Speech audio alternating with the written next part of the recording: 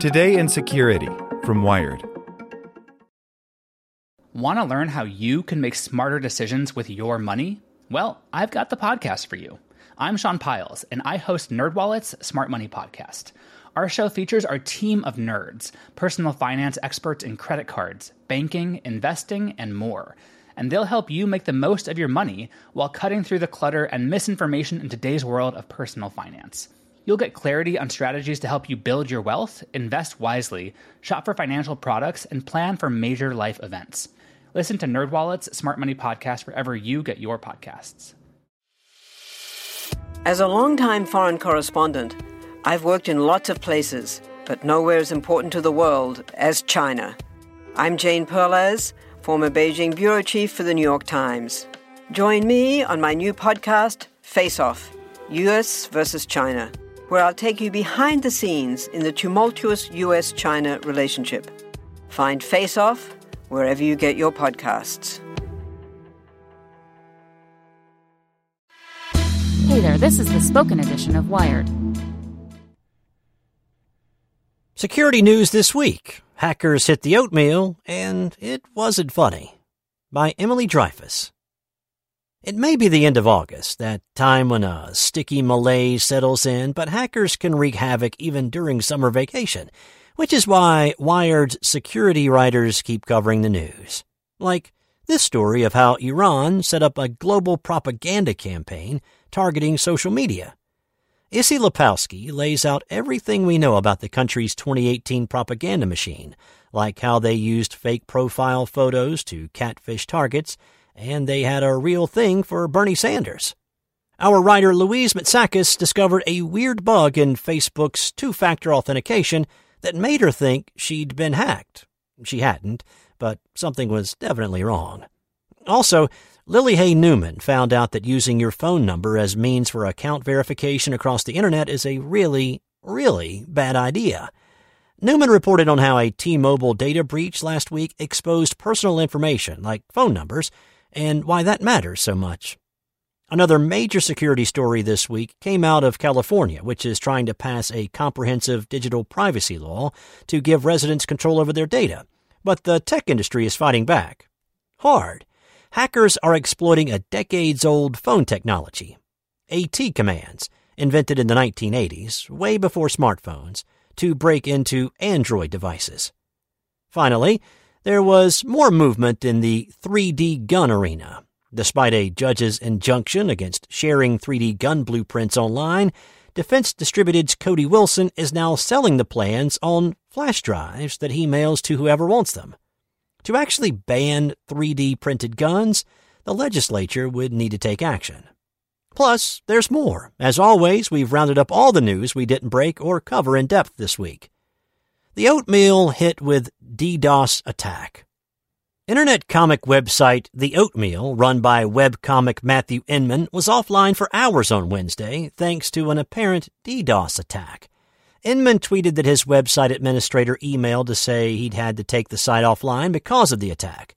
Before the attack, the most recent comics on Inman's beloved site were about how dumb bees constantly chase humans they mistake for flowers and how babies are cute. Controversial stuff. After a few hours, Inman said he received an email requesting a whopping $300 worth of Monero cryptocurrency.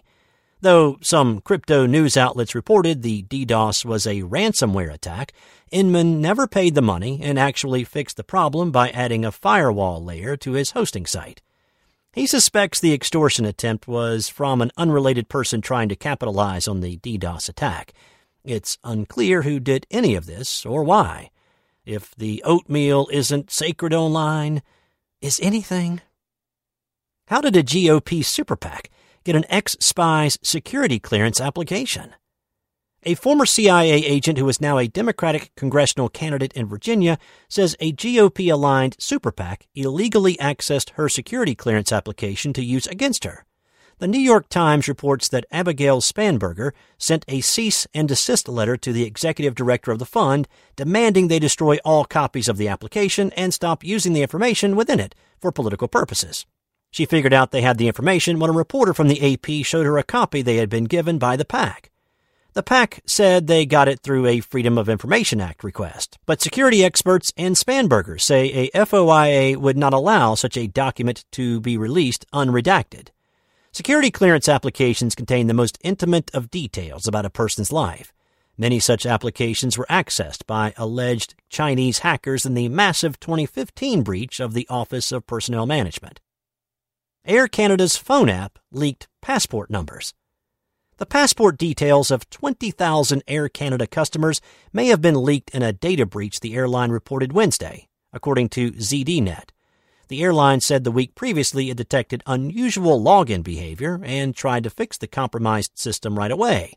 But it wasn't fast enough to protect approximately 1% of its total customers from having their email, name, known traveler numbers, and passport numbers potentially stolen. Telegram says it'll hand over IP addresses of terror suspects. Telegram recently updated its privacy policy to say it would hand over phone numbers and IP addresses to law enforcement if it received a court order showing they were terror suspects. Though obviously helping to fight terrorism is important, and terrorists are known to use encrypted messaging apps to elude governments, security experts worry that the definition of terrorist is a slippery one that can mean different things to different governments. Particularly concerning is that this move appears to be motivated by Russia banning Telegram, and the country said it would likely allow it back now that it had made this change. Though Telegram has been fighting Russia's attempt to breach its encryption, this policy change is a sign that the pressure may be too much for it to handle. Yahoo is selling your email data to advertisers. Look, Yahoo has to stay on the cutting edge somehow, right? So while the rest of the tech industry considers scanning your email for info to sell to advertisers a verboten strategy, the old dolphin Yahoo Mail is going for it and making lots of money. The Wall Street Journal reports that Yahoo Mail parent company Verizon Communications has been pitching advertisers on its ability to scan 200 million inboxes, including AOL email addresses, for clues to what customers want to buy. Google used to do this, but stopped last year. Want to learn how you can make smarter decisions with your money? Well, I've got the podcast for you. I'm Sean Piles, and I host NerdWallet's Smart Money Podcast. Our show features our team of nerds, personal finance experts in credit cards, banking, investing, and more. And they'll help you make the most of your money while cutting through the clutter and misinformation in today's world of personal finance.